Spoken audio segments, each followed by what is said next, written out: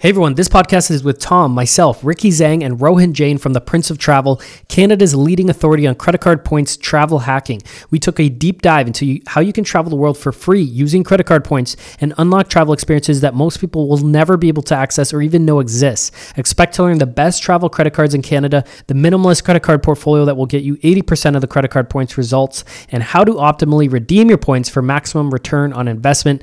Ricky and the Prince of Travel team have an upcoming 2-day travel conference called the Travel Summit happening April 26th to 28th in 2024 at the Metro Toronto Convention Center, and have given our show listeners the promo code Your Life, Your Terms, all one word, Your Life, Your Terms, no spaces, for $50 off the ticket price. Plus, you can still buy an early bird ticket for the event for an additional $50. That's $100 savings on the total ticket price if you use the promo code Your Life, Your Terms and buy a ticket before the early bird deadline of September 30th. So the regular $400 price ticket will only cost you $300 with these discounts. That's for their general admission ticket. You can check out their full event details and take advantage of the discount at thetravelsummit.com. That's thetravelsummit.com. I definitely will be taking advantage of that discount and attending this conference. I think Tom might be as well, as you'll hear in this episode, and I am super looking forward to it. There's going to be about 500 people attending, according to Ricky. Similar to our Your Life, Your Terms events, there's so much value to attending in-person events to learn from actual action takers in that industry that you're trying to learn in, who can share tips, tricks, insider info, and inspiration that you too can accomplish what they're doing. So I'm pumped to learn how to travel way more and way more inexpensively at this travel summit. And I'm also pumped for the upcoming Rockstar Your Life, Your Terms event happening in Mississauga on Saturday, October 14th. Our speaking lineup is stacked. We're expecting over 1,000 attendees in the room, and the event sponsors are absolutely phenomenal this year. You can check out the full event details at yourlifeyourtermsevent.com. If you're a Rockstar Inner Circle member, the event is free for you and your guests to attend. And if you're not a Rockstar Inner Circle member, you can buy a ticket for yourself and a discounted ticket price for any guests that you want to bring along with you. Go to yourlifeyourtermsevent.com now to check out the event. Save a seat for yourself and your guests now. It's very likely we're going to cap out at space at this thing. Registration is far beyond any other event we've done in the past at this stage before it. And that's yourlifeyourtermsevent.com to save your seat now. Now, Ricky and Rohin. Are you ready to live life on your terms? Is it time to take charge? Real estate, business building, the economy, health and nutrition, and more. It's the Your Life, Your Term Show with Tom and Nick Karadza. Are you ready? Let's go. Love it. Good to go. So tell us a bit more of this travel summit 2024. The Travel Summit. The Travel Summit is the name, yeah, and it's April 26th to 28th. It'll take place at the Metro Toronto Convention Center. It'll be our second edition, right? And it's all about, that we have speakers from all over Canada and the US coming in to share the best tips for maximizing your points and learning how to travel better. But not also that, right? How to also unlock kind of more of a lifestyle of travel freedom using some of the techniques that we as a company, promote and champion, and just getting people into that mindset, right? Of the world is yours to explore, and it doesn't have to cost a fortune. There are many resources and tools and techniques that you can use to make it more accessible, make it more sustainable in the long term. We're going to have elements that also discuss real estate. Speakers on this podcast, Spencer and Ashley, are good friends of mine, and they're going to be speaking about how they've leveraged real estate, for example, as well as points to be able to unlock a lifestyle of travel freedom. So that's a big theme of the event. I think a lot of the listeners might be interested. And Anthony, looking forward to seeing you there. Yeah, I'll definitely. Anthony's probably going to be lining up next week to get right. Yeah, 100%. Once Anthony's in on something, he's in. I have full respect for the way he treats life. Well, I've been living in the dark. I got to ask something. So there's this many people who are going to be presenters at this kind of conference. To me, travel points, until you came here and then Anthony pulled me aside and said, "Hey, Tom, you got to get into this." I always thought travel points were just this like little extra thing you kind of ignored, but every once in a while you checked your balance and see if you got like a free bag of chips on a flight or a free upgrade or something like that. Mm-hmm. But people are leveraging travel points to travel the world. Exactly. So I think that's how most people look at points, right? A little bit of an extra reward on the side, something that they might care about here and there and not pay full attention to day to day, but once you delve into the details, the community is, although it may be niche, it's very, very passionate. And so, there's, we have about 25 speakers coming in from all over North America to really share their expertise, because there's all sorts of different ways to approach the game, right? Different strategies to leverage, different approaches to how to open credit cards, maximize the credit card points you get, which programs to use, and which types of experience you use your points to unlock, whether that's more destinations that you like to see, or you specifically like to travel on the world's best flights, stay at the world's best hotels. Basically, any type of travel you want to do, points can help you supercharge that. I got to tell you what you made us do. And Anthony, you're at fault of this as well. But I want to thank you guys both, because the last time you were here, you made such an impact on Anthony. I ended up getting one of those American Express. Is it the Platinum card? Is that what it is? Platinum card. And Cobalt. And yeah, Aiden has the Cobalt card. I think Carol now has the Cobalt card, my wife. Mm-hmm. But there was a bonus on the Amex that if we spent, I think it was like, I don't know, $75,000 in the first 3 months, we got like 200,000 points. Does that sound something like you've seen before? Something along those lines, okay. Yes. By the way Ricky's reacting, that sounds like it was a crap bonus. But anyway, I think you did really well. You said 200,000 points. Yeah, 75,000. but I was now looking for things to spend money on. I just wanted to see what happens with these points. You really want these points. So now I'm going around the last, I think, 15,000, because you had like 90 days or 120 days. Yes. So the last 15,000, I'm literally going around, and we use them for our business. So there are legitimate things to be buying. So I was moving forward some purchases just so I can get these points. Yeah. So that's a great thing to point out, that is, behavior that you might be tempted into once you get into the credit cards. I will say that was one of probably the special offers for business owners. $75,000 spend, 200,000 points. It tends to be, that's definitely on the higher end. Consumer wise, you've often got $5,000, $10,000 spends for about 75,000 to 100,000 points. But the behavior of, wanting to like push forward some spend, right? That can certainly happen. In this case, you've got business expenses, and that's totally fine. But for listeners, right, it is something to be aware of, that you have to have a plan for meeting the spend before you apply. Otherwise, you may just end up buying stuff you don't need. And that's, not a direction we want people to go in, right? You have to kind of be prudent with these things as well. So at the Travel Summit, you mentioned there's going to be a bunch of different speakers talking about, not just points and stuff. Are points like the main vehicle that the travel community that you're a part of is using to travel, or are there a bunch of other hacks and stuff? Like what's the main vehicle that people are using? I'd say points is definitely the main vehicle out of this overall theme of travel hacks that people like to call it, right? That I would say that represents the major category of vehicles, right? Because we believe the best way to elevate your travel is indeed by understanding points and how everything works. And in addition to points, there's also credit card benefits, right? Things like the lounge access that you automatically get on your business platinum card.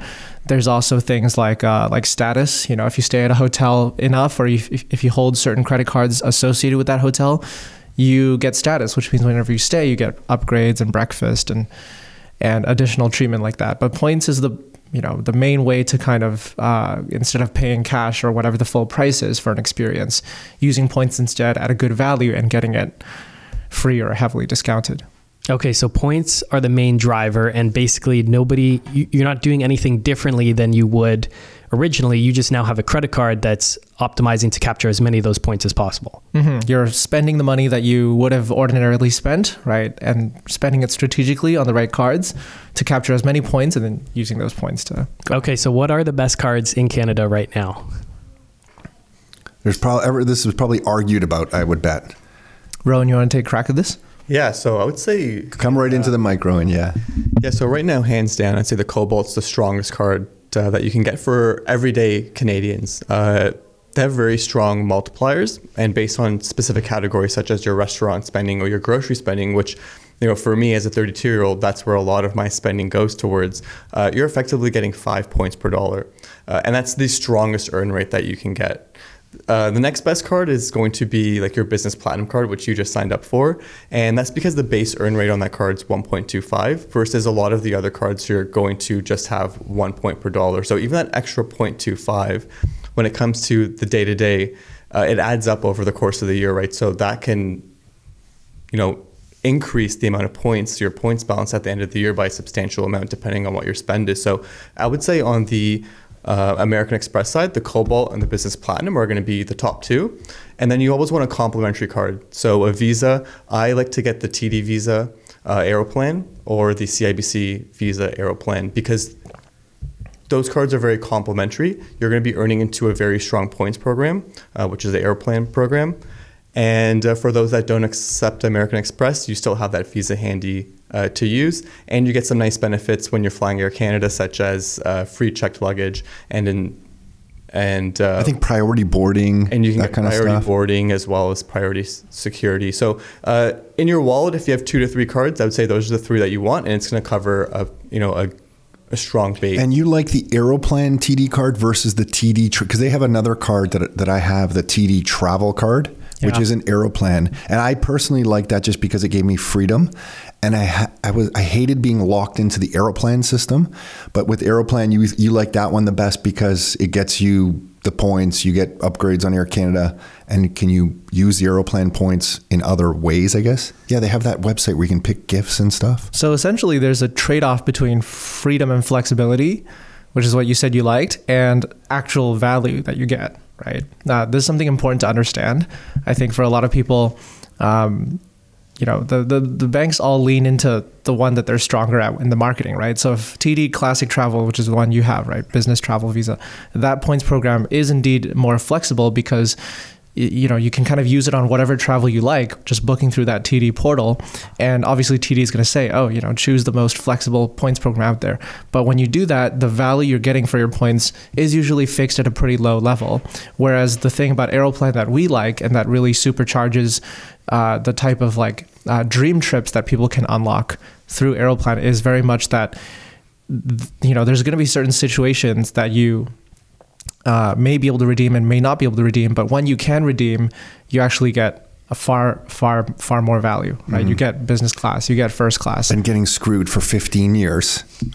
Right, but in your case, you probably had an easier time with the whole thing because that does take a little bit of work. And, it does take a little bit of understanding of how the program works, spending time with finding the right flights that will actually give you that value. And that's kind of the result, that's kind of why the whole community has built around it, because people are seeking that value. What are the best tips? What are the best ways? That's kind of what we talk about. So is Aeroplan the best points program in Canada? I would say yes, right? For us, we're all about maximizing the value of your points and getting outsized value for it. So unlocking experiences that you wouldn't normally pay for with cash, right? Let's take a lie flat seat across the ocean, a special trip, a very nice 5-star resort stay. For those types of experiences, Aeroplan is the best and basically the only real option for Canadians. If you're somebody who's, more of I'd like to just be able to redeem for a low but, consistent value anytime I want without having to think about much, then something like, TD Rewards or cashback might be the better bet. But for us, it's all about, we're on this Your Life, Your Terms podcast. We're all about unlocking those special experiences, really making travel more of a special thing to enjoy. So even with your Amex points, are you transferring them to Aeroplan points to then use?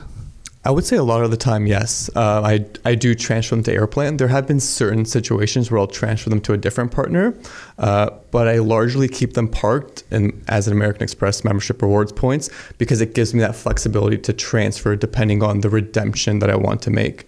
And sorry, who can you transfer to? You can transfer to Aeroplan, and there's a whole bunch of other people you can transfer to? Yeah, so for hotels, you can transfer to both Marriott and Hilton. And then on the airline side, there's a long list, but Aeroplan's one of them. You can also transfer to Etihad. You can transfer to British. Okay, so what's the way that you do this? Because I think Nick does this. I was explaining to Ricky that my brother is the master at figuring out which points are going to go the furthest. So if I want to book something on another airline, but my points are sitting on Amex, is there like a calculator on your website or something that I can go to and say, okay, I should transfer my points over, or no, I shouldn't because I'm going to lose some value here if I move them over? Am I thinking through this properly? There's a few layers of understanding, right? Okay. And I'll kind of walk you through.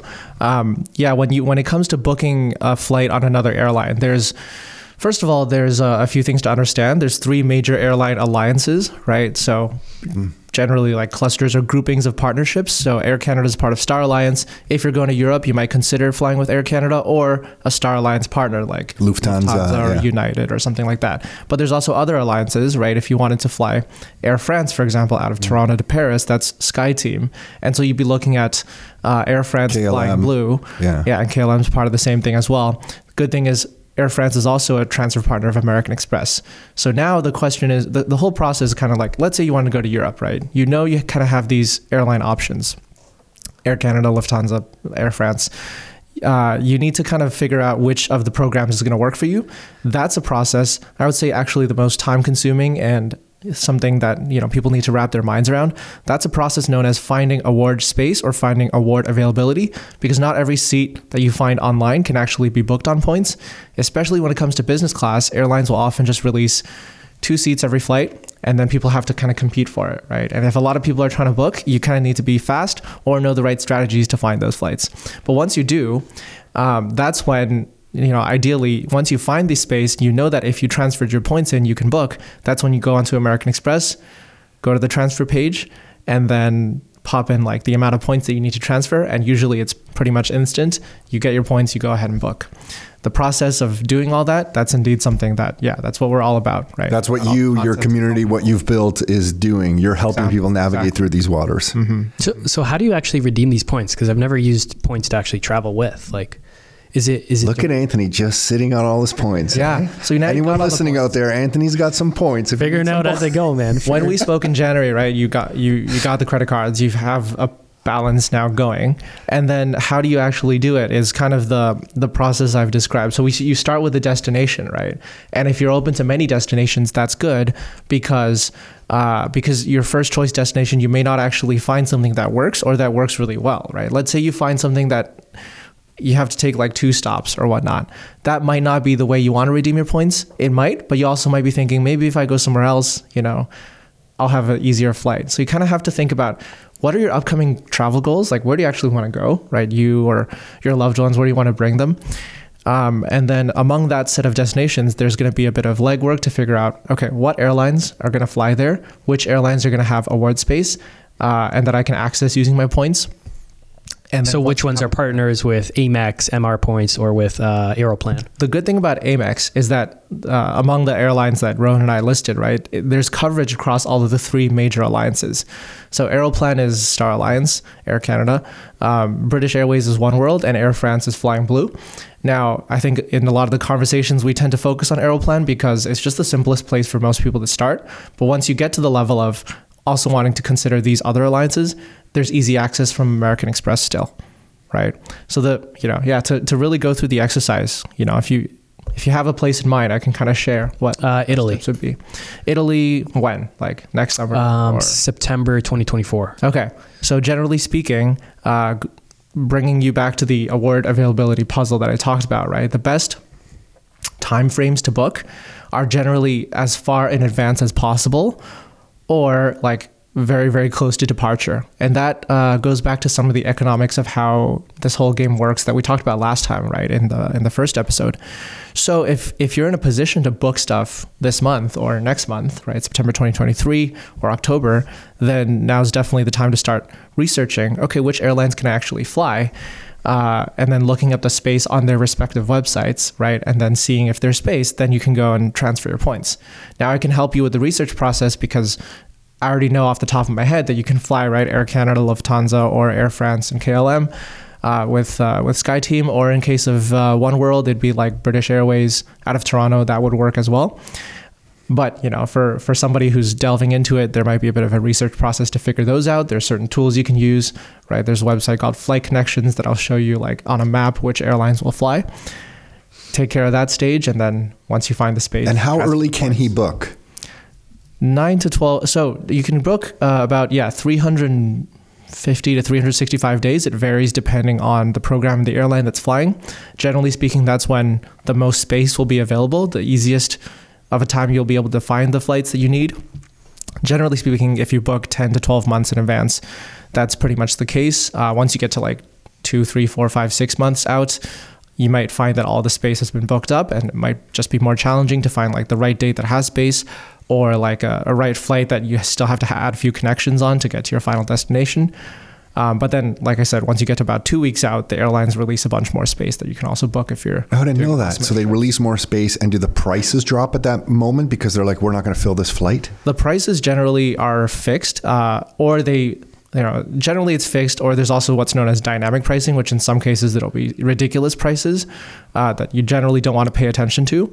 But yeah, they don't generally drop the space, but they just allow more capacity, right? They allow more seats to be booked on points, whereas normally it's fixed at... They release more for points. Exactly. Okay. Exactly. But the price doesn't actually drop in most cases. Got it. What actual website are you booking flights from? Like you mentioned that one website where you're searching for all the different flights. Is there one easy website to go to just see all the different airlines that are flying there? Like do you just go on Expedia.ca? Like, is there a simple way to do this? Tom's like, Anthony, you're bringing keeping it kind of basic here. You've never got kicked off a flight for overbooking, have you? No.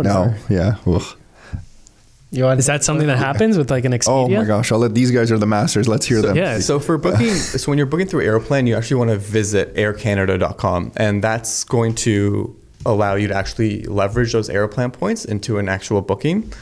So when you visit the website, there's a search function, and you just select, book with points, and that's going to show you what's available to book with points. And on Air Canada, you can see, of course, the Air Canada flights, but it will also populate partner airlines such as, like the Lufthansa or the Etihads. And when you guys say alliance, that's just a bunch of airlines that are in one group where points are transferable to every airline in that group. Not just points, they're all working together. Yeah. They're working together. I think for the sake of this example, I wouldn't say you can transfer all your points amongst each other, but yes, this like a Star Alliance is a collective of airlines that do work together in like a larger capacity. So to make those bookings, you would go to Air Canada and you would search for the flight that you're looking to book, and then the booking process is very similar to as if you were booking with cash.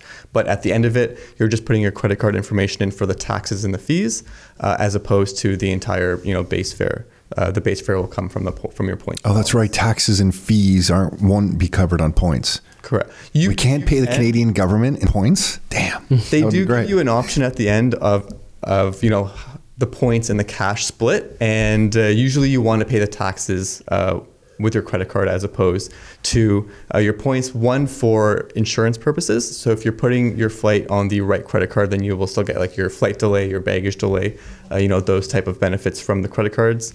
As well as if you do use points for the taxes, you're usually not getting really good value for it either. So, but yeah, that's kind of the process to use your points through Air Canada, and it would be similar with other airlines as well. And if Anthony wanted to use Expedia, could he?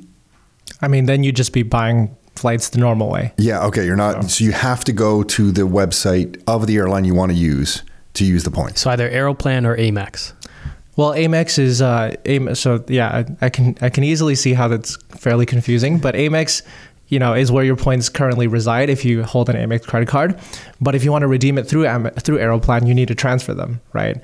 If you're to redeem them directly from Amex without touching Aeroplan, then you're not getting the value that Aeroplan offers. Instead, you're kind of doing what Tom's doing with the worst way, yeah. Which is just a very fixed So just keep them in Amex and then just switch them over to Aeroplan when you're ready to book. But the good thing about keeping them, if you keep them in Amex, right, you can transfer them to Aeroplan or to Flying Blue or to British Airways. And that's the value of the flexibility that these... So Amex is like your savings account. Yeah, it's the cold storage. It's the cold storage. Let's not get cold storage, man. Let's not get. So I have a question then on the Amex points. If I sit on them for years, do they inflate these things? Oh, I guess you do lose on inflation because the prices are changing and your points won't go up. Is there like a sweet spot where you're like, use some of your points or no? Use all of your points as soon as possible. Because they do lose value over time.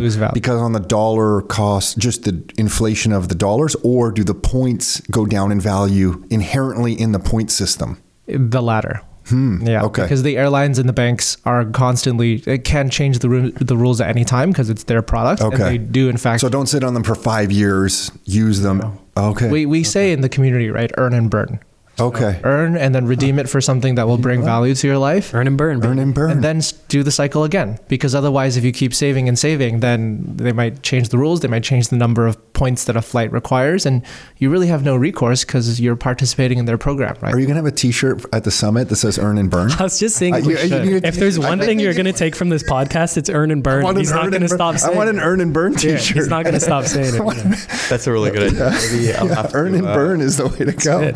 I'll have to get an earn and burn t-shirt. So you earn all these points. You go to the website directly to use the points. Is there a little hack around upgrades? For example, I noticed, you can, with Air Canada or a bunch of these airlines, once you book, even if you're not using points, afterwards it says, would you like to bid on what do they call first class these days again? Business class.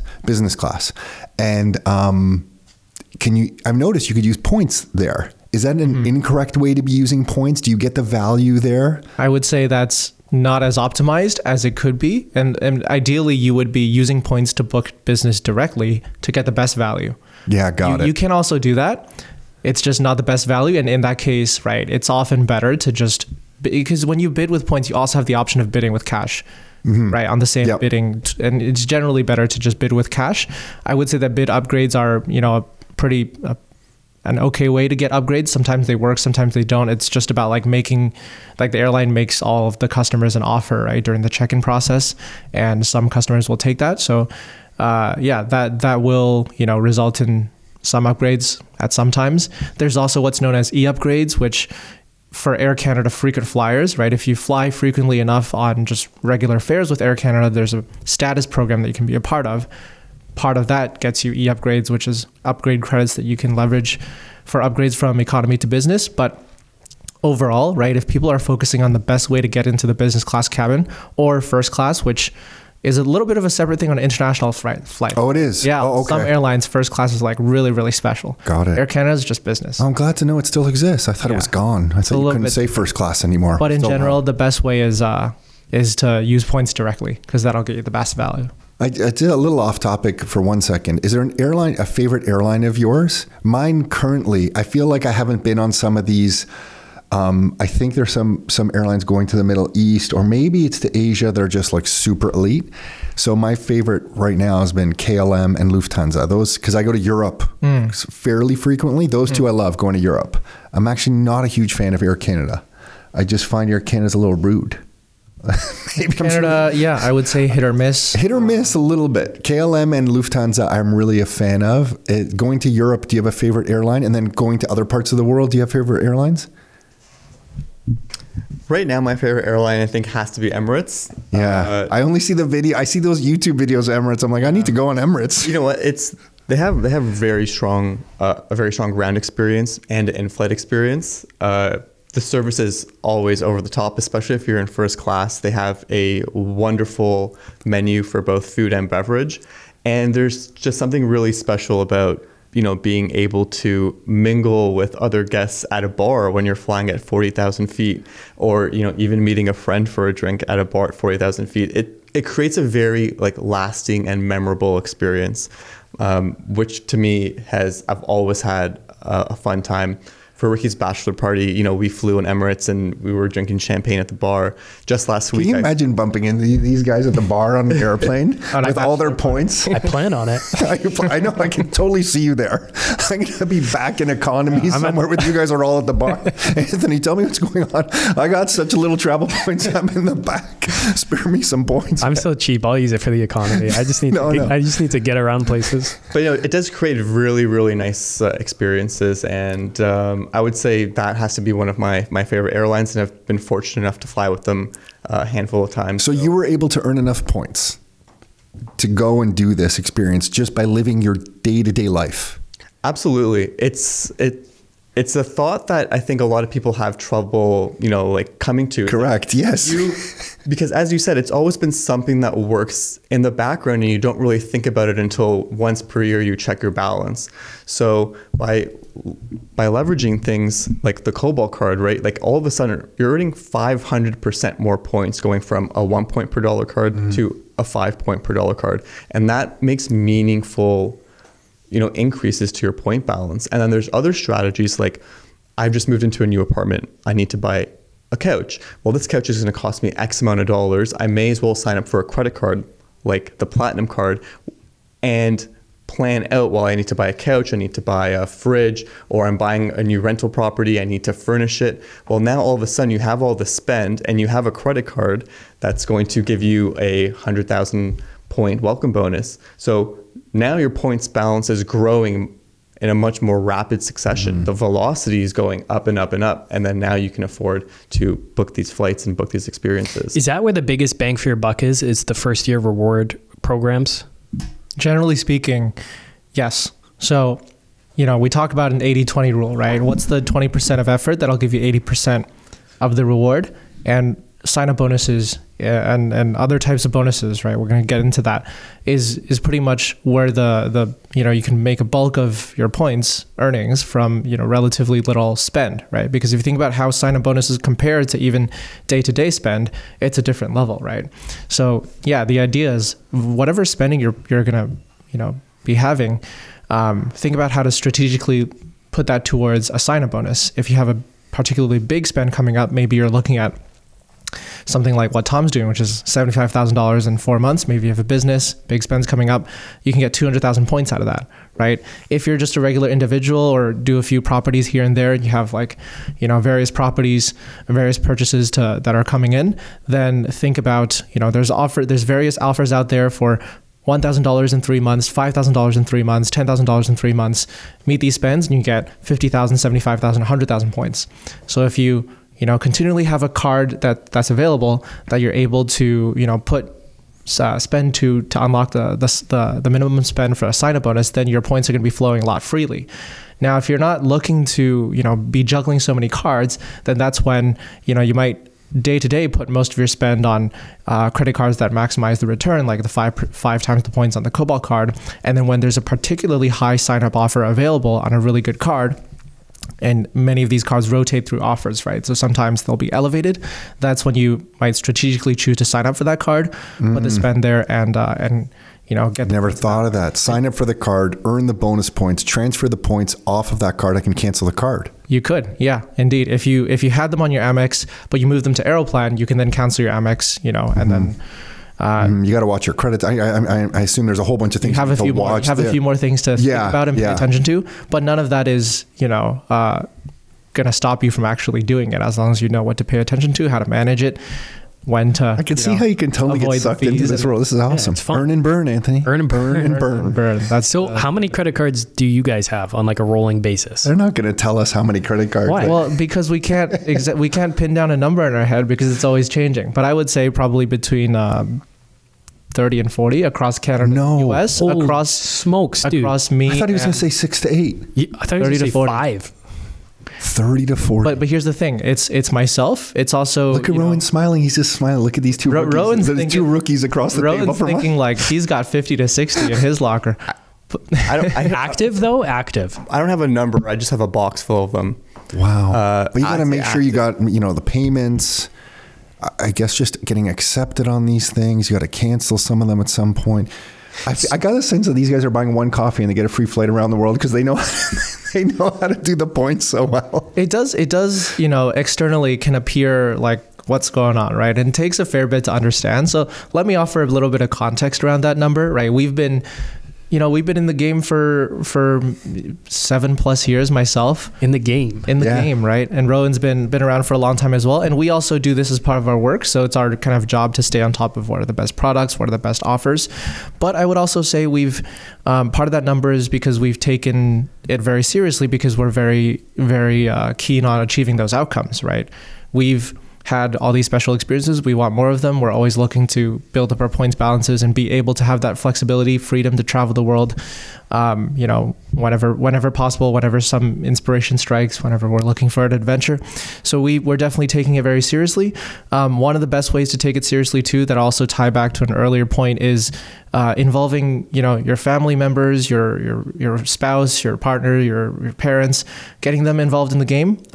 When you refer a friend on your American Express card, you actually get points just when they open the card, without you having to actually do any work. So your Business Platinum, for example, is the best example of that. You're going to get 20,000 points for every friend or family you refer who just opens another business card or like, of their own. So think about that. Refer 5 friends and you've got enough for business class. Always struggled doing that kind of thing, but yeah. Now I see it. Can you? So if I have the Cobalt, but I want to refer someone the Amex Platinum, can I do that referral, or it has to only be the same card? I think there's certain rules of which cards can refer other cards. So I do believe the Cobalt can refer the Platinum, but the Platinum can't refer the Cobalt. Like it's you can refer upwards, but generally not. No. Is that flow chart you have on your website? We've got a little flow chart that shows like which cards can refer where, and as a result, what's the best order to get cards in. So that's something to consult if you're interested. But so we should never get another card, Anthony, between any of us without figuring out this. Yeah, we should just. Yeah. So if somebody is in your circles who already has an Amex, you should always be looking to get their link if possible. Right, because then they win in addition to. I wonder what the Rockstar membership, if we could figure out a flowchart where everybody kind of benefits. 1,000 people. Well, if everybody just signs up, then it's your turn at one point to refer the next person. You know what I mean? You just kind of make this kind of circle of referring people. Yeah, that's definitely a way to do it too. And we find that a lot of you should do that. A lot of people in our community who may not have people in their day-to-day lives to bounce referrals off of, right? Being part of the community, they're able to get to know others and say like, let's trade referrals so we both win and we're both better off in the long run. So they join your community. What's the URL to go to your website for that? So princeoftravel.com/membership is where you'd find our membership. And that's where we have, we've got we've got a free membership obviously, but we've also got a more close-knit. And then everyone's sharing these tips, referring to each other. Yeah, like we're all on the Discord day to day. Smart, do in-person get-togethers as well. Yeah. So you're getting the first year bonuses, and then are you canceling the card after if the benefits aren't worth it for you to keep that card and then switching to another one? Like, it doesn't sound like you guys are canceling, and a lot of these, especially the more premium cards, come with these big annual fees. So like, how are you guys playing the game in terms of canceling the card, paying the annual fee? I don't even know when the annual fee is charged. Like, I just got the TD Aeroplan Infinite Privilege. I think it's like $600 annual fee, but the ROI seemed worth it from looking at your website. They had some promotion. And, but I'm like, when do I even get charged the fee? Do I cancel? Like, the fee gets charged. So yeah, let me explain. Your annual fee gets charged when you open the card, unless there's a first year free promotion, in which case your first year is free. And oftentimes when there's that promotion, it's a great deal, right? Because you get to try out the card, you get the welcome bonus, and it's free. But unless there's that, you get your annual fee charged in the first year. And the first year is also when you do get the welcome bonus. So generally speaking, there's a strong ROI on that fee. Now, when it comes to the second year, there's no more welcome bonus, right? So then you have to decide, is it worth keeping this card year after year? If there's certain good perks on certain cards, or if the card brings value in a way outside of the fee, take, for example, the Cobalt's 5 times the points on daily spend, or the Marriott Bonvoy cards, you get free nights just for holding the card year after year that outweighs that fee. And there's a few other examples, but in that case, it might be worth it to keep it. If not, it's probably best to cut ties, right? And you want to do that before the second year annual fee hits, right? So that you don't end up paying another annual fee that's not worthwhile. Okay. Or you can do it, I think if it hits and then there's a 30-day period that you can also. It's funny you're saying that, because I'm actually holding one card that I just hold for some of the benefits. And I think that's the American Express Aeroplan card, because that's the one where I mentioned it gives you priority check-in. Like you get priority and priority boarding. So you always board zone 2. When you hear all the zones on Air Canada, you'll always board zone 2. Even if you have an economy ticket, you literally just show them the Amex card and you could board zone 2. And it's I feel like I'm a walking commercial now, for you and 8 of your travel partner friends. So you can go with your family or anyone else and you can all board zone 2. And when the kids were younger, it's a little less important now, but when the kids were younger, and they were above like family boarding, but they were still we were all as a family. I found that very kind of helpful to just get on a flight and get everything kind of stored and that kind of stuff. So I'm actually holding that card. I wonder if I should cancel it now that I'm saying this, but I have been holding that card for some of those benefits. Yeah. Because they've been handy. Priority boarding, priority check-in, just things that, those benefits outweighed the annual cost of that card. Yeah. But I literally never used it. I don't put anything on it. Exactly. And oftentimes those benefit cards, you take the Bonvoy ones, for example. I don't think either of us put any spend on the Bonvoy cards. We just hold them for the free nights that we get once a year, and then it outweighs that fee. So there's a Bonvoy Amex or Visa? Bonvoy Amex. Amex, and the benefits are you get a few free nights at any of the Marriott hotel chain? Is that what it is? At certain categories or a certain number of like points equivalent for Bonvoy hotels. But yeah, there's a personal Bonvoy card and a business Bonvoy card. And those are really the two only hotel cards in Canada that are worth. Okay. So Nick has been so good on the Marriott Bonvoy because for years we've been going to conferences, and Marriott, I didn't know how many hotels they actually own. Because even if it's not branded Marriott, sometimes we're at a hotel and I'm like, this is a Marriott. And Nick does this so well. He'll be at the Marriott Gold, Elite, Platinum check-in or whatever. I'm at the regular check-in, has 100 people in line or whatever.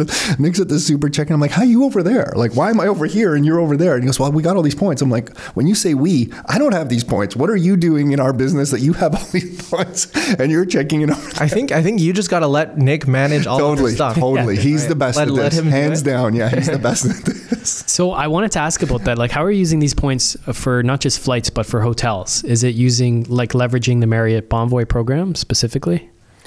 So me personally, I am a big fan of the Marriott Bonvoy program. So we spoke about why do we use Aeroplan in Canada, and it's because it's the most accessible program for us here as Canadians, and similar story with Marriott Bonvoy. As Canadians, we can get 2 credit cards that are co-branded with Marriott Bonvoy, and they're both from American Express. One's the personal version and one is the business version. So inherently it gives us a way to earn points and participate within the Marriott Bonvoy loyalty program. But even if you're not using it for spend, you're not earning Marriott points, you're just staying at Marriott's because you have a card that gives you more perks at staying there? Well, not necessarily using the card means we're not necessarily earning points on our day-to-day spending. But the program within itself, those cards give us access to earn points within that program. In addition, you can transfer points from another American Express Business Platinum card or Platinum card or Gold card. And also, they have the largest footprint internationally, which gives you as a traveler many options, whether you're an economy traveler or you're a luxury traveler or anywhere in between.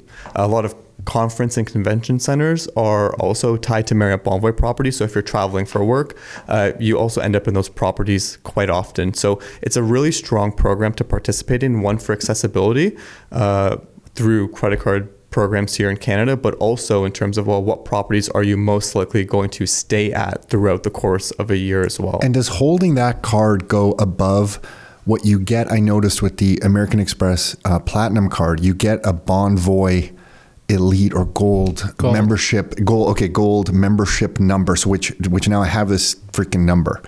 Is that, having that number, different than having a Marriott Bonvoy card? Yes. It is? That is your Marriott Bonvoy membership. Okay. And this is your Marriott Bonvoy credit card. Which allows me to earn more Bonvoy points. Exactly. Okay, so the membership number, because I noticed, Anthony, to your question, now I'm learning a little bit.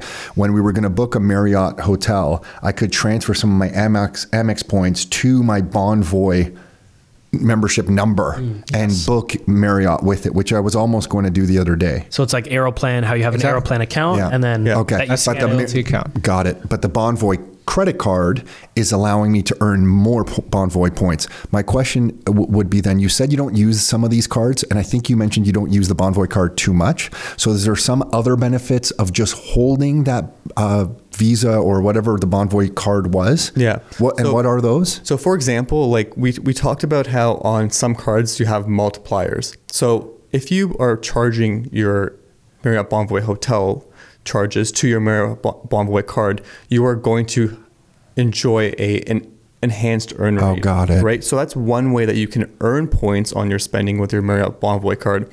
But for myself personally, and I think a lot of people within our community, the benefit that they get from holding that Marriott Bonvoy card is every year when you renew it at $120 or $150, you get something called a free night certificate, which can be used for a hotel up to 35,000 points. And then there's another part of that program you can also top up with an additional 15,000 points. So effectively, you can use that free night certificate, which you've paid $120 renewal fee for a hotel that costs more, and then you experience that benefit. So a real life example is a month ago, I stayed at the W Toronto. It was 45,000 points. I used 35K free night certificate plus 10,000 points, and I stayed in a hotel that would otherwise cost me $500 per night. For basically $120 plus a little bit more. Correct. Are you ever in a situation where you want to buy points from somebody else just because, I don't know, it's cost effective in some way, that you're short 10,000 points, you don't have them, I have them. Is there like an exchange in your community where people move around points, or not so much? There's, the exchange between members is a little bit difficult to pull off. Okay. Now if it's your your family member and they've got some points in their account. Now most programs have some ability to like share points, right? If you're looking to do deals, that's technically against the terms and conditions. Oh, is it? Okay. Doesn't mean it doesn't get done, but it does mean it's against the terms. So, Yeah, got it. So anywhere you guys travel, and you need to stay in a place, you're looking at Marriott first to stay in. Generally speaking, it's one of the main programs that we focus on, because it's the main program that really Canadians have access to. And when we say have access, we mean through like a credit card or through American Express points, because there's those partnerships in place. So we'll look at Marriott. We'll see if there's any points deals that make sense. If not, then we look for, a favorable deal just paid the normal way, but that, we're okay with. And then we know that if we put that charge on our Bonvoy credit card, we're getting, maximum points back, and we're working towards our status, right? Which also means that just the more nights you stay, the higher status you get. And then when you have like higher Nick, status, like Nick, exactly, who's got the highest status, platinum, and that allows you to like take it back to Rohin's W Toronto example, right? He would have, paid $120 annual fee on the Bonvoy card, use that free night to get a room worth $500, and then used his status to get an upgrade to a suite that would have otherwise cost like $2,000. That's how, when you participate, right? When you look to squeeze out these gains, you actually get very significant extra experiences out of the work you've put in. That's what kind of attracts people. So there's long-term value to sticking with Marriott. Or I'm surprised at how many hotels are Marriott. Even in Europe, you'll go to a lot. Some of them look like boutique hotels. Mm-hmm. And then you realize, you're like, oh my gosh, this is a Marriott hotel. It doesn't say Marriott on it, but then after it's logging in, or, when you're about to book, you realize it's a Marriott hotel. Yeah. There are so many Marriott. So this card seems like another great addition to like a minimum portfolio, right? Because the one night stay pays for the whole ROI. Mm-hmm. And it covers, your hotel strategy, right? If you're thinking about like the minimalist credit card portfolio in Canada, it's really the only meaningful hotel credit card worth getting. And then you've got, some way to optimize whatever hotel stays that you're doing. Okay. So what's next? So there's the Cobalt, then there's the first year reward programs. You kind of can constantly switch to take advantage of spends, or just to keep those first year bonuses coming in. There's the Marriott. Is there another next best addition? Did we talk about so first year, the first year free cards, that covers some of your Visa, MasterCards that you can switch, and you can also use when the vendor doesn't take American Express. I would say the next level to that would be starting to explore some of the One World and SkyTeam programs that we briefly touched upon. The first level is kind of Aeroplan and American Express ecosystem, but once you get into British Airways and One World, and that's where RBC's program comes in. So RBC Avion has transfer partners into British Airways, into American, into Cathay Pacific, and that's not anything different than what you do in Aeroplan. It's just a different set of airlines that you can have access to, that you can book, that you can look for space on, opens up your range of options for flying. And these programs all have different rules, right, in terms of how many points things cost. So that's where we can get into sweet spots, where it's like, if you're going to this destination, it's actually going to be better to use, let's say, Vancouver, Tokyo. It's a great Aeroplan sweet spot if you can find the space, 55,000 points, right? Whereas One World would charge more. But let's say something like Montreal to Doha with Qatar Airways and one of the world's best business class. That's the Q suites, right? That's the really nice looking, and the service and champagne is great as well. That's 70,000 British Airways Avios, which if you used Aeroplan, it would be something like 110,000 points. So it's actually better to use the British Airways ecosystem for that. If you're going to the Middle East or Africa or India, that's a great sweet spot. So the next level is kind of learning all the different possibilities of doing things, and then getting the points, diversifying a little bit, right? Once you get familiar with one program, you want to also dabble in others and diversify. And then when it's time to book a trip, you have access to all these possibilities instead of just one program, where if it doesn't have anything on your dates, you're kind of screwed. Okay. So the next level deeper is really optimizing for destinations and their partner airlines. And that would be like an RBC Avion program. Yeah, RBC Avion is, I would say, the next level of the game after you've kind of dabbled in and mastered Aeroplan and American Express to some Damn, I extent. had an Avion for so long. I think I just let it all go and let all those points go. Jeez. So for Aeroplan and Amex, are there better destinations than others then, generally speaking, for Canadians to fly to? On a relative value basis, like what's the best sweet spot? I would say something like, in terms of the number of points things cost, from Toronto or Montreal to going to Europe is generally fine. Going to Asia and Southeast Asia is also really good value. The challenge at this particular moment in time is it's just really difficult to find award availability right now, just so that, setting listeners' expectations. I mentioned finding award space is a big piece of the puzzle right now because, the aviation industry is still kind of recovering from some of the issues it's had over the past few years, especially Trans-Pacific. It just may be challenging to find the space. If you're looking 12, 10 months out, you'll still be able to find space, as airlines release them. But just know that, it might be a little bit challenging to find the right flights. But if you do, that's the best value that you're going to get for your Aeroplan points compared to, let's say, Europe, rest of Middle East, Africa, India is a little bit, not as strong value. But, if you're booking business class anyway, it's still obviously going to be great value compared to paying cash for that destination. And one more time quickly, how do you find those award, what did you call them? Award seats. Award seats. Yeah, basically which seats are available to book on points. Yeah. Yeah. So the basic way is you go on the websites that we talked about, which is just aircanada.com for Aeroplan. And then there's a few other tools, right, in the process. And that's something that we also get really deep into the community. Like, what's the easiest way to find these seats? Got it. So you guys are sharing tips on, hey, when you go to Air Canada, also do this. Yeah, because if you just go on Air Canada, you've got a day-by-day search, and you kind of have to click through the days and scroll through all the results. And there's tools out there that will basically show you, a whole range of dates in much shorter time. And there's a few. There's called like seats.aero is one. There's one called Rome.travel. There's a few that have sprung up recently. Got it. And that's useful because I guess, is it possible to go to Air Canada's website, find the flights you want, and then figure out that it's not available on points? If they show up on aircanada.com when you check use Aeroplan points, then you'll be able to. Oh, so you check use Aeroplan points at the beginning of your search? I didn't realize that. For some reason, I thought it was at the end where you're like, I want to pay now and I want to use Aeroplan. It's at the beginning. Smart by them, of course. Different set of search results, right? Okay. Huh. So I just want to make sure I'm clear. If someone was starting out, I guess the good combo is that Cobalt Amex card. I'm just thinking if I repeat this to someone, it's Cobalt Amex card. You get a Visa card because Amex isn't going to be used everywhere. And the Visa card you guys seem to like is the Aeroplan Visa by one of the banks because you're getting Aeroplan points. Mm-hmm. TD Aeroplan Infinite, right? TD Aeroplan. TD Aeroplan Infinite or Privilege. CIBC Aeroplan Infinite or Privilege if you can, justify that fee and get an extra bonus, or the business card if you... Or the business card. And the reason for that is you want to kind of pool your points together, right? So your Amex points, they're transferable, so they give you a lot of flexibility in how you can use them. And we've already stated that Aeroplan is one of the strongest programs, for us here as Canadians. So it makes sense to get those Aeroplan co-branded visas as opposed to an in-house program like the TD rewards, because then you're spreading yourself a little bit too thin. And the third card, sorry, just to put a cap on that, third card would be a Marriott Bonvoy Visa from one of the banks. Would that be a nice I know that's very simple. Sorry, Marriott Bonvoy American Express. Sorry, it's an American Express. Yeah. Okay, so Cobalt.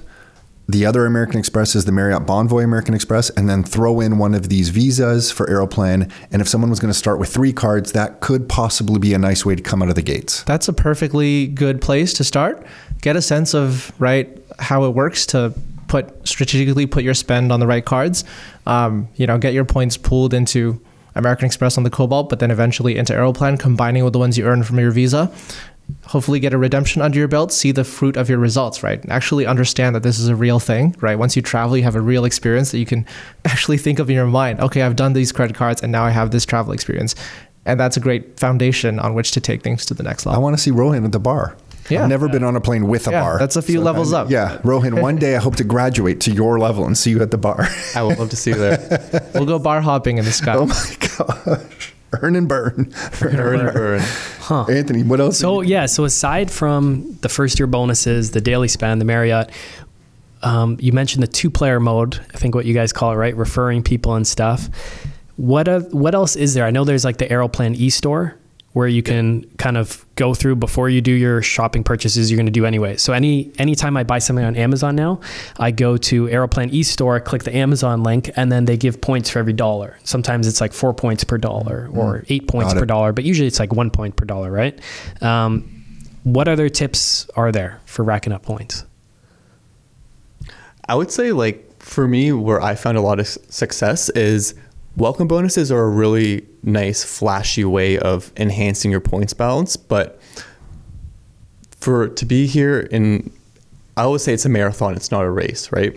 So to be here long term, you want to develop earning strategies that will be with you for a long time. So things like using the category multipliers, the e-stores, these are ways, using the right credit cards, these are ways that I've been able to earn points over the long run and keep my balances topped up. Okay, so a category multiplier would be like on the Cobalt card, I think if you get groceries or dining or something, right, there's like a multiplier that comes in on that Cobalt. So just really paying attention to those category multipliers and taking advantage. Correct. And on the TD cards, there's also like a 2 times points for gas, if I remember correctly. Like, so it's just about spending on the right cards, because then your day-to-day purchases at the end of the year, they will add up and they will give you that long-term points earning capability, versus a lot of the welcome bonuses, sometimes they're one and done. So it's important to kind of make sure you're leveraging these tools like the e-stores, like the categories, using the right cards.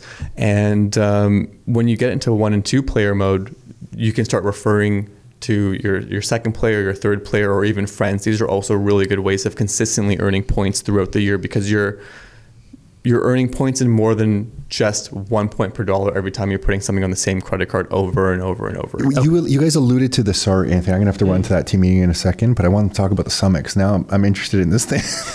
Let's go, man. Between family members. I knew I'd get you to come to this. Between family, you have to come. Between family, I freaking knew it. Aiden's gonna. My son, I already know. He's gonna be like, what are those dates? I'm coming to this thing.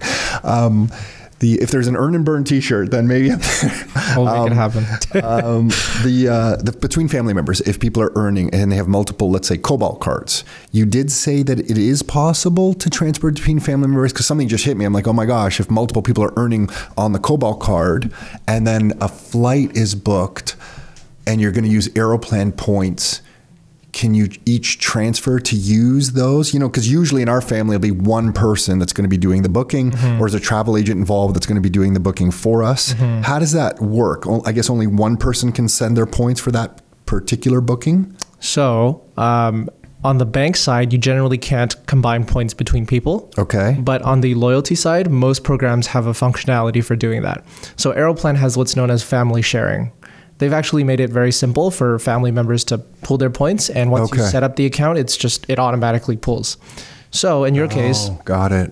If you convert all your points to Aeroplan, and if your family members convert all their points to Aeroplan, and you guys are linked in a family sharing account, then that, yes, achieves what you're saying. Okay, so I probably don't have a family sharing plan and should look into that. You should look into getting that set up. Okay. Yeah. That's what I was missing. Now I get it, because I'm like, everyone's earning all these points.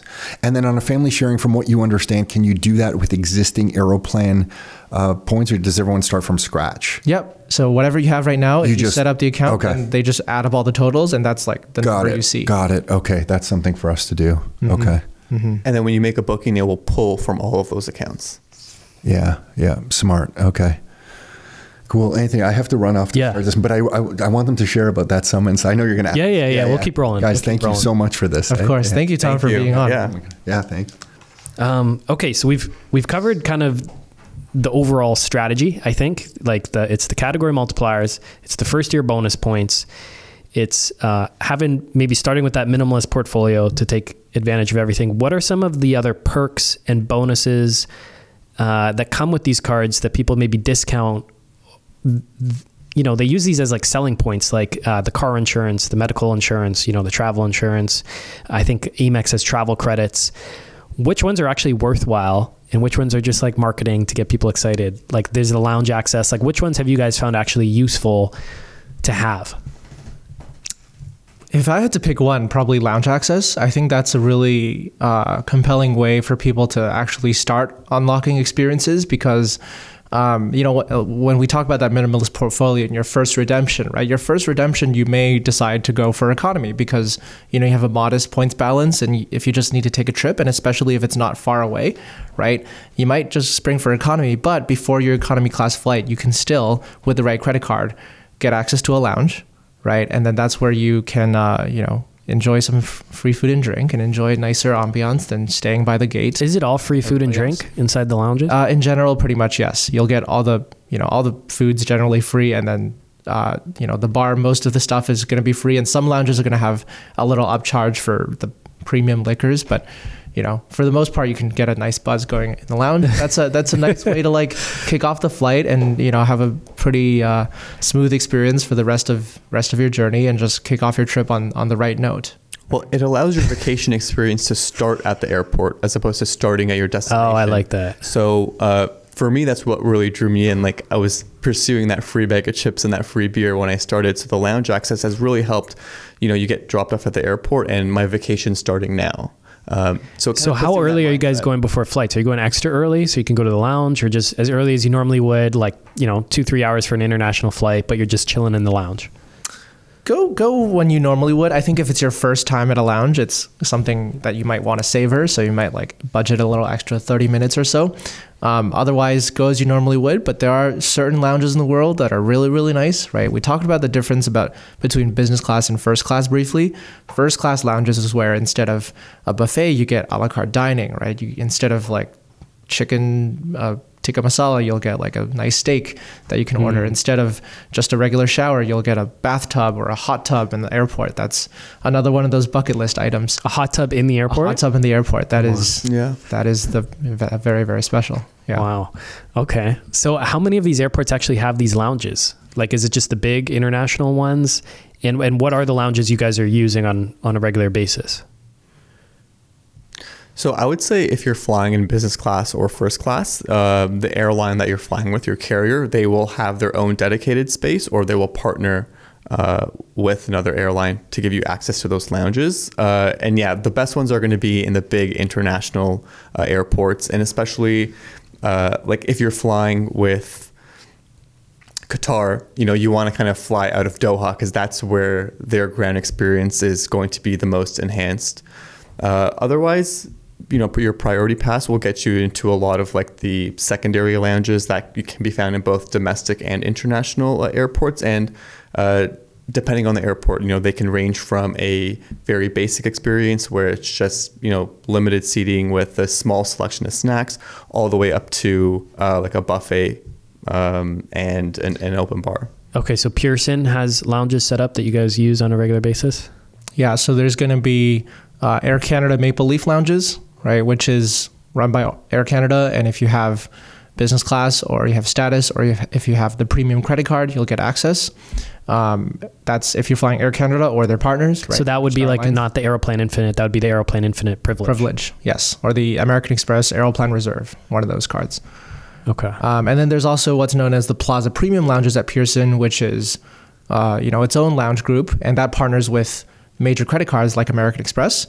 So that's where, if you have the American Express Platinum card, you can get access to that lounge. And that's also another nice space to go before your flight. And there's both of these, I think, in both terminals 1 and 3. Well, actually, Air Canada would just be terminal 1, right? But then Plaza Premiums at both terminals. And then they have lounges in all the domestic US and international areas too. So no matter what you're flying, from Toronto, you'll have an access to a lounge if you have the right.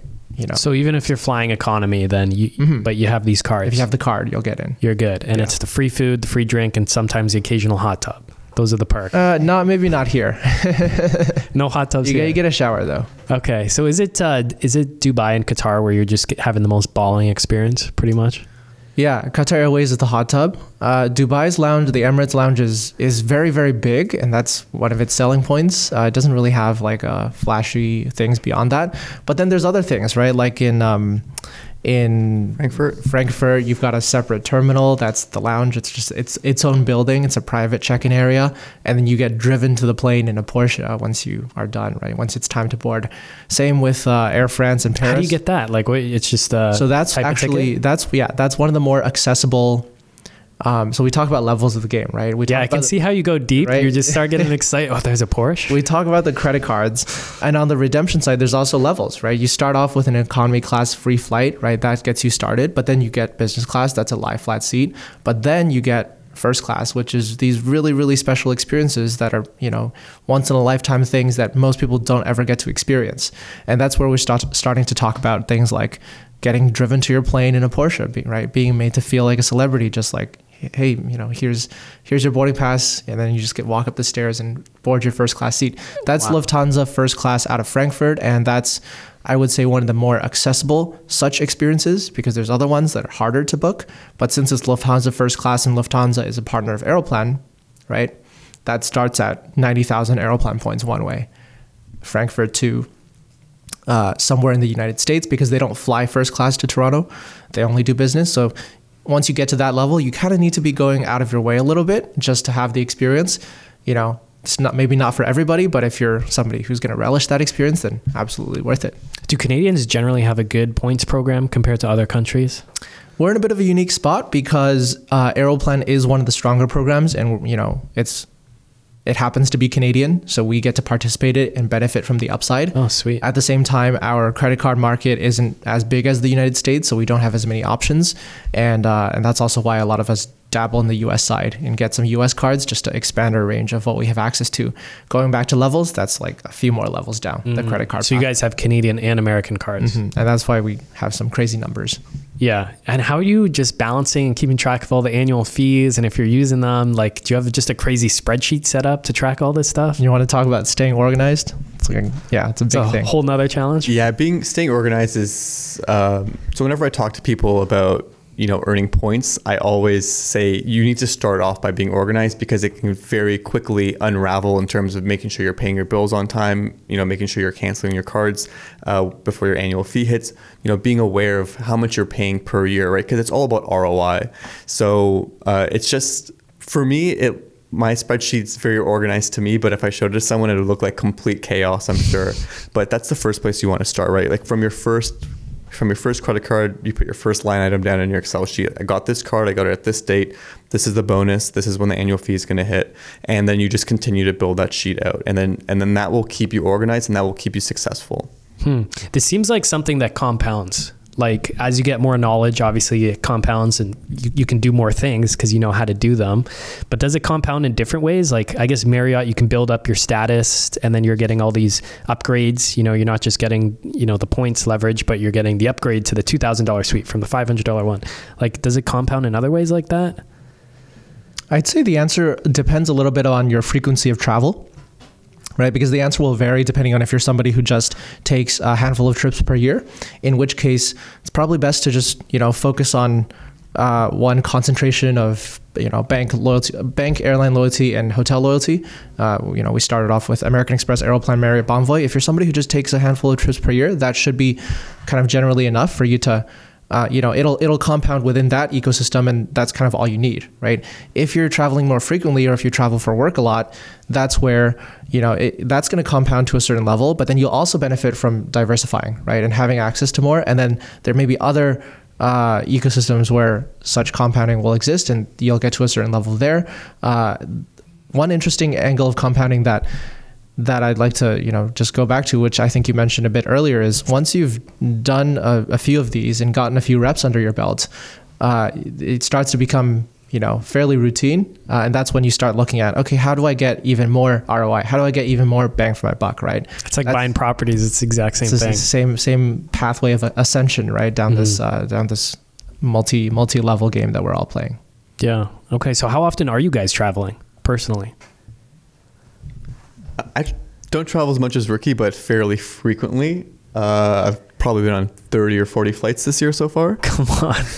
Yeah, similar numbers, and very much, for me, it's organically I wouldn't travel as much just for leisure, but I'm somebody who decided to build my life and my business around it. So now I have, a fair few commitments, and there's upcoming, I just came in from team retreat in Mexico over the past weekend. I just had my honeymoon like a week before that, which was around the world to Africa and then Taipei and then back 2.5 weeks. And then for the rest of the year, I've got going back to China to see my family for a bit, and then probably going to do, Middle East, Central Asia, and then Southeast Asia for New Year's. So Do you have a home?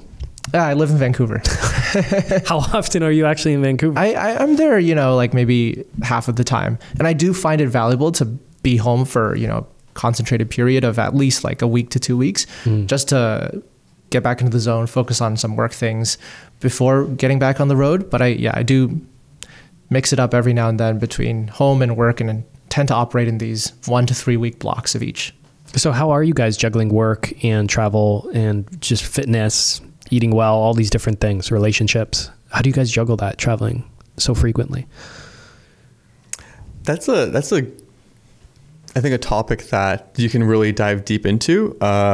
Fitness wise, Ricky has been going on through this fitness journey of keeping himself in shape, while traveling. So, that means going on a run when you can sneak in a run, or utilizing that hotel gym, wherever and whenever possible. And then, when you're home, just being really focused on your health and your self-care routines, because it's very easy for that to slip away, when you're, on the road, so often. But with all the traveling you guys are doing, are you primarily using points to do the traveling, aside from paying for the taxes and stuff with actual dollars? I'd say for flights, yes. For hotels, no.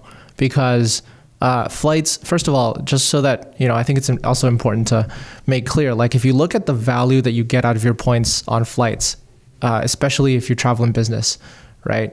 It's generally a lot higher than hotels, unless you're staying at really nice places, like really nice resorts. So for the most part, a flight might get you 5 to 10 cents per point in value, just compared to what that business class flight would otherwise cost. If you're just staying at a random hotel in a random city, that might get you 1.5 to 2 cents per point if you're lucky, right? So if the question is how is the best way to use your points generally, flights will usually outweigh hotels. And so at my volume of travel, it makes sense to save my points for flying transatlantic or trans-Pacific business class. And then if I need hotels, oftentimes I'll look for, favorable cash deals, or just find the best deals so that I can earn hotel points still. And then when I need to go on my honeymoon, for example, and stay at a place that would otherwise cost $2,000, right, per night, like the safari experience we did, that's when the hotel points come in handy. But I'm not just going to splash the hotel points on a random city hotel that'll be $200 or $300 per night. Are you using Airbnb ever, or no, because just the ROI isn't there? Not me personally. I enjoy when I'm traveling for leisure, maybe sometimes when I want that kind of, Airbnb local type experience. But the good thing that hotels offer is that consistent expectations, right? No matter where you are, you're going to get, this kind of bed comfort, breakfast quality, and, just things that go into 4 p.m. late checkout. If you have status, that's really useful for when we need to just get in some extra work during the day and then check out at 4 p.m. So you just get a nice consistent experience that helps keep you sane as you travel, and you're also juggling, right, all these other work things and fitness. And to go back to that question, I don't have it all figured out, but working on it. Try to do our best. So much chaos traveling that much. It's a fair bit, but it's also what drives us, what motivates. Yeah, no, it's an incredible lifestyle, and it's one I think most people dream of but will never achieve, which is one of my questions for you. What keeps people from traveling the way you guys are doing? Is it mainly just a mindset thing, not knowing it's possible, or does it come down to just a money thing, location freedom, time freedom? You guys are a digital nomad, so able to work from the road, from laptops and stuff, but so how are you doing it? Ricky, you're a business owner. Rohin, you work with Ricky in the business. The first time we were emailing each other, you were living in Bali. Yeah. And I was oh, that's pretty cool, man. The whole team is doing it. So what keeps most people from doing this type of stuff? I think, number one is, how are you generating income is a big part of it, right? You need to be able to sustain, have a roof over your head, have food on the table. So I think, how are you earning money is a really big one. So working for a travel company where you have a lot of flexibility, for me, has been a big factor in how I've been able to live this type of nomad lifestyle. Mm-hmm. So that's a big one. And then I think there's also a lot of mental hurdles, and that you need to jump over before you can kind of pack all your bags and say, I'm going to go move to Indonesia. I'm going to go live in Bali. Not a lot of people, I think a lot of people it's really easy for them to get away for 2 weeks on a vacation. But when it comes to making like a bigger decision of, I'm going to sell my car, I'm going to sell my apartment or my home, I'm no longer going to have that home base. That's what's challenging to overcome mentally. But it is very possible. And I think that if someone does want to pursue that lifestyle, like, you can do it in baby steps. You can go on a 1 month trip. You can go on a 3 month trip. You can go on a 6 month trip and see if that lifestyle works for you. If you can manage the work and the play, then I think it can lead to a lot of exciting experiences and memories for you as an individual. And a lot of growth from within, right? Because it pushes you to live outside that comfort zone. So a lot of things that may have not seemed possible for you now seem, within reach. How about yourself, Ricky? Yeah, I think it's largely a mental thing. I just think a lot of people, look at something like this and may not immediately think that it is something that they're able to do or, is in the cards for them. And that's probably a result of a lot of conditioning around like the life that people are supposed to live. That, is something that I, since a young age, have kind of identified and decided like it wasn't for me, that I would like to forge my own path and explore more possibilities. And I've just been trying to, set that example, internally within our team, but also externally in the message we're putting out there, that these are all possibilities, especially once you have access to, all these ways to save money on travel and elevate your travel experiences that most people, again, don't know about. So we've been trying to put as much out there as possible to help people, discover new possibilities and not just discover them, but also see through our content, right? That it is possible, that, there are people out there living these lives, and here are the exact steps that you can follow to actually start from baby steps and then get deeper into whichever direction you want, right? Because it doesn't have to be full-time digital nomad, right? Rohin's lived in Indonesia for a while, and he intends to bounce around a bit more in the future. I like having a home base, but I still like traveling a lot to, both for leisure, both to expand my horizons and to serve the business, right? And so whichever way you want to do it, there's different ways you can pursue down that path. There's different levels you can go down, but it is about taking action, and taking action starts with that belief at the start that you can do it. And in as much as we're able to, we look to champion that in people and look to empower them to take that first step. Yeah, so that's a huge reason I did want to come to this travel summit in the first place, is because I just want to be surrounded by other people that are doing it, because I know you just get the rub. Like, often it's not even about the specific tips you learn, like a lot of what we've covered. It's just meeting the people that are actually doing it and being like, oh, this is just a regular dude. Like you're from Oakville, right, Rohin? Yeah, just a regular guy from Oakville, just, like me.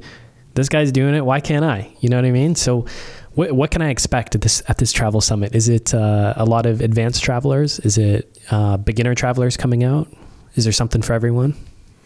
The idea is to build something where there's something for everyone. That's our goal, and that's what we're hoping to achieve with this event next year, but also this whole series of events, right, that we intend to hold for a long time. I would fully agree with you. We look to jam-pack as much value as we can into the speaking sessions and the presentations and the panels and the keynotes, but a lot of the upside to attending for our attendees will always be in the conversations that take place in the hallway, right? Before the sessions, between them, in the coffee breaks, nighttime when it's time to mingle afterwards. And that's where people really dig into their journeys, right? What it's looked like for them, what they've taken from the individual sessions that what their plans are to implement for their future travels. And I think for somebody who just, that's the exact type of person we're looking for at this event, is somebody who just wants to get deeper into the space, surround them with like-minded individuals, get some, not just meet people at the event, but get some numbers, get some phone numbers, get some WhatsApps, and keep the conversation going afterwards, so that you can really build, be part of this community, but also build your own community of people who you resonate with, people whose journeys you might be interested in replicating, right? People that you find interesting to talk to, and, keep in touch afterwards. Keep coming back to future events, but also keep meeting up around the world, because that's ultimately, for me, it's been one of the most rewarding things about starting this whole thing and, doing the content and doing these events that bring people together. It's the fact that I'm now able to also, no matter where in the world I am or what type of experience I'm looking for, I've got like a community of passionate travelers who can share that with me and share in the highs and the lows. And that's also, so in your community, if you're like, hey, I'm looking to take a trip to Italy, September 2024, any recommendations? You throw the question out there and people just help answer it? For sure. Yeah. And we got fellow members who have questions as well, if I'm looking for hotel recommendations or activities or, off the beaten path kind of things to look out for. We're always online on the Discord chatting away. And then when we get together, that's a lot of the conversations that take place in the room as well. Like what's been that really nice experience for you, and how do I, if I'm interested, get in on that as well. And have you noticed common traits of the people in your community, these big time travelers and people really looking to live life on their terms? Like, what are the common traits that you guys might have noticed? A lot of these people are extremely passionate about what they do, and they are very driven. And I think it's a good group of people to be around. Even, you want to surround yourself with these type of people. Have a lot of positive energy. And I find that like within our community, I can make friends with a lot of people because, like their path in life, it's something that I can also look up to or resonate with, and going off the beaten path, so to speak. So I think, like there is a lot of strong members within our community that show character traits that people I want to hang around. Is it just entrepreneurs, go-getters? I'd say go-getters is a good one. Yeah. Go-getters, but I wouldn't say everybody needs to be of an entrepreneurial profile, right? Go-getters, I would generalize that to your life, your terms. That's one of the reasons I was so keen to come back to the podcast, was because I think the message is very aligned with, the very common trait that we see in our members in our community is people who just, don't really want to kind of live a prescribed life and want to, really design and customize their lifestyle on their own terms. And I think a lot of these people have found points and travel and everything we talk about to be a key vehicle in achieving that. And that's why we see such a strong fit and such a strong, that's such a commonplace avatar in our community. It's just, I'm cut from that same cloth, right? I've always looked to carve out my own path. And I've just been so happy that we've been able to enable that for so many people as well. Okay. So Travel Summit, when is it again? Where is it? What are the details? April 26th to 28th, 2024. Takes place at the Metro Toronto Convention Center. So April 26th is our VIP evening, and then that's a Friday. And then April 27th and 28th is the Saturday and Sunday, full day of breakout sessions, panels, and then we've got an evening activity on Saturday as well. Everything kind of takes place in downtown Toronto this weekend. And tickets are on sale, and there's an early bird pricing until September 30th. So that'll be 349 Canadian dollars until September 30th. Use the code Your Life Your Terms for $50 off. Oh, cool. Sorry. Awesome. 50? 25? We could do 50. Let's do a 50 for you. No pressure. Just for you, Anthony. There'll be a promo code. I think we'll squeeze that in just for you and your listeners, just because, again, I see such a strong fit with listeners of this profile, and really enjoyed the appearance last time, and I'm happy to have been able to deliver some impact, and just hope that continues. Yeah, thanks, man. The breakout sessions I was already looking at have me excited, because one is for like rookies. I feel like I might be beyond that stage now. I don't know, 2 podcasts deep. You might be in between. I'm feeling like I'm like, not intermediate by far, but maybe between. But some of the other breakout ones were cool. It's just like, one of them I think was just how to have the lifestyle that allows for this. Mm-hmm. And that one's really interesting to me. Like, just how the hell are people doing this? Yeah. So we've designed 4 themes of breakouts, right? 2 of them are more oriented towards the points knowledge, right? We have one that's called the points beginner, one that's the frequent flyer for the more advanced people. And then we've got 2 themes under travel freedom, which is really the overarching goal that we believe points enables, right? And under that, we've got the lifestyle designer, which is really, breakouts oriented around, for example, the real estate talk by Spencer and Ashley, right? For example, location freedom, remote work hacks, these kind of things that really enable somebody to pursue the lifestyle that they want. And then we've also got the 4th one, which is the content creator, which we believe travel and content, big overlap in the future, right? So a lot of topics to be covered there. But overall, 4 different tracks, pick and choose whichever one fits you throughout the weekend. And then everybody who attends gets the recordings of everything afterwards. Wow. Okay. So Metro Toronto, what is it? Conference Center? Convention Center. April 26th to the 28th. Promo code Your Life, Your Terms. And then there's also the early bird discount before September 30th. So early bird before September 30th. Promo code $50 off. Stacks on top of that. We look forward to welcoming you all. That early bird, by the way, is for just the Saturday, Sunday, so our general admission, and then our VIP evening Friday, that's $9.95? I think it's $9.95. Yeah, $9.95. That includes a Friday night banquet and a few other inclusions, hotel credit as well that, book with Marriott agency. Marriott is potentially, partner there. Well, we'll see. We'll see.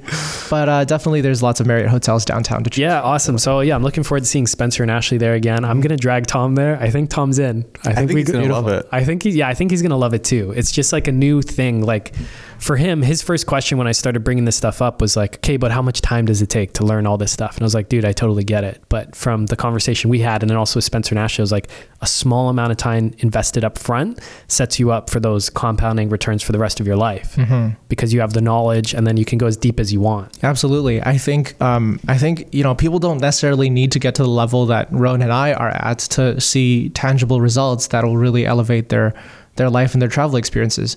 So it's very much along those lines. Yeah, there is a little bit of a learning curve at the start, but with that, 20% of the input for 80% of the outputs, you can, once you've absorbed that, there's no more, you don't necessarily have to go further to continually and consistently have things like lounge access, things like the occasional business class flight, right? Things like this community of fellow like-minded people that can also help you not just in your travels, but because we're all interested in elevating and pursuing life on our own terms, many of the same things that somebody of that profile will also like. Yeah. I was watching the Travel Summit promo video on the website right before this, and I saw my friend Robin taking a photo with you. I met Robin Valadares. Robin Valadares. Yeah, he was at the first one. Yeah, so he was just on the podcast. I met him in Miami at a Bitcoin conference. There you go. Right. Yeah, that so it doesn't surprise me at all. No, yeah, he's a real estate investor, Bitcoin investor, and I saw him taking the photo with you. I was like, what the hell? Yeah. Okay, I didn't know you guys know each other. It's a really small world. Yeah, small world. I think just similar people, like going against the grain, carving their own path, like you said, living life on their own terms, owning assets is part of that, optimizing just what you do in your daily life is part of that, like these credit cards, and I think travel is a huge part of that too. So yeah, people that are seeking opportunity will always seek out communities like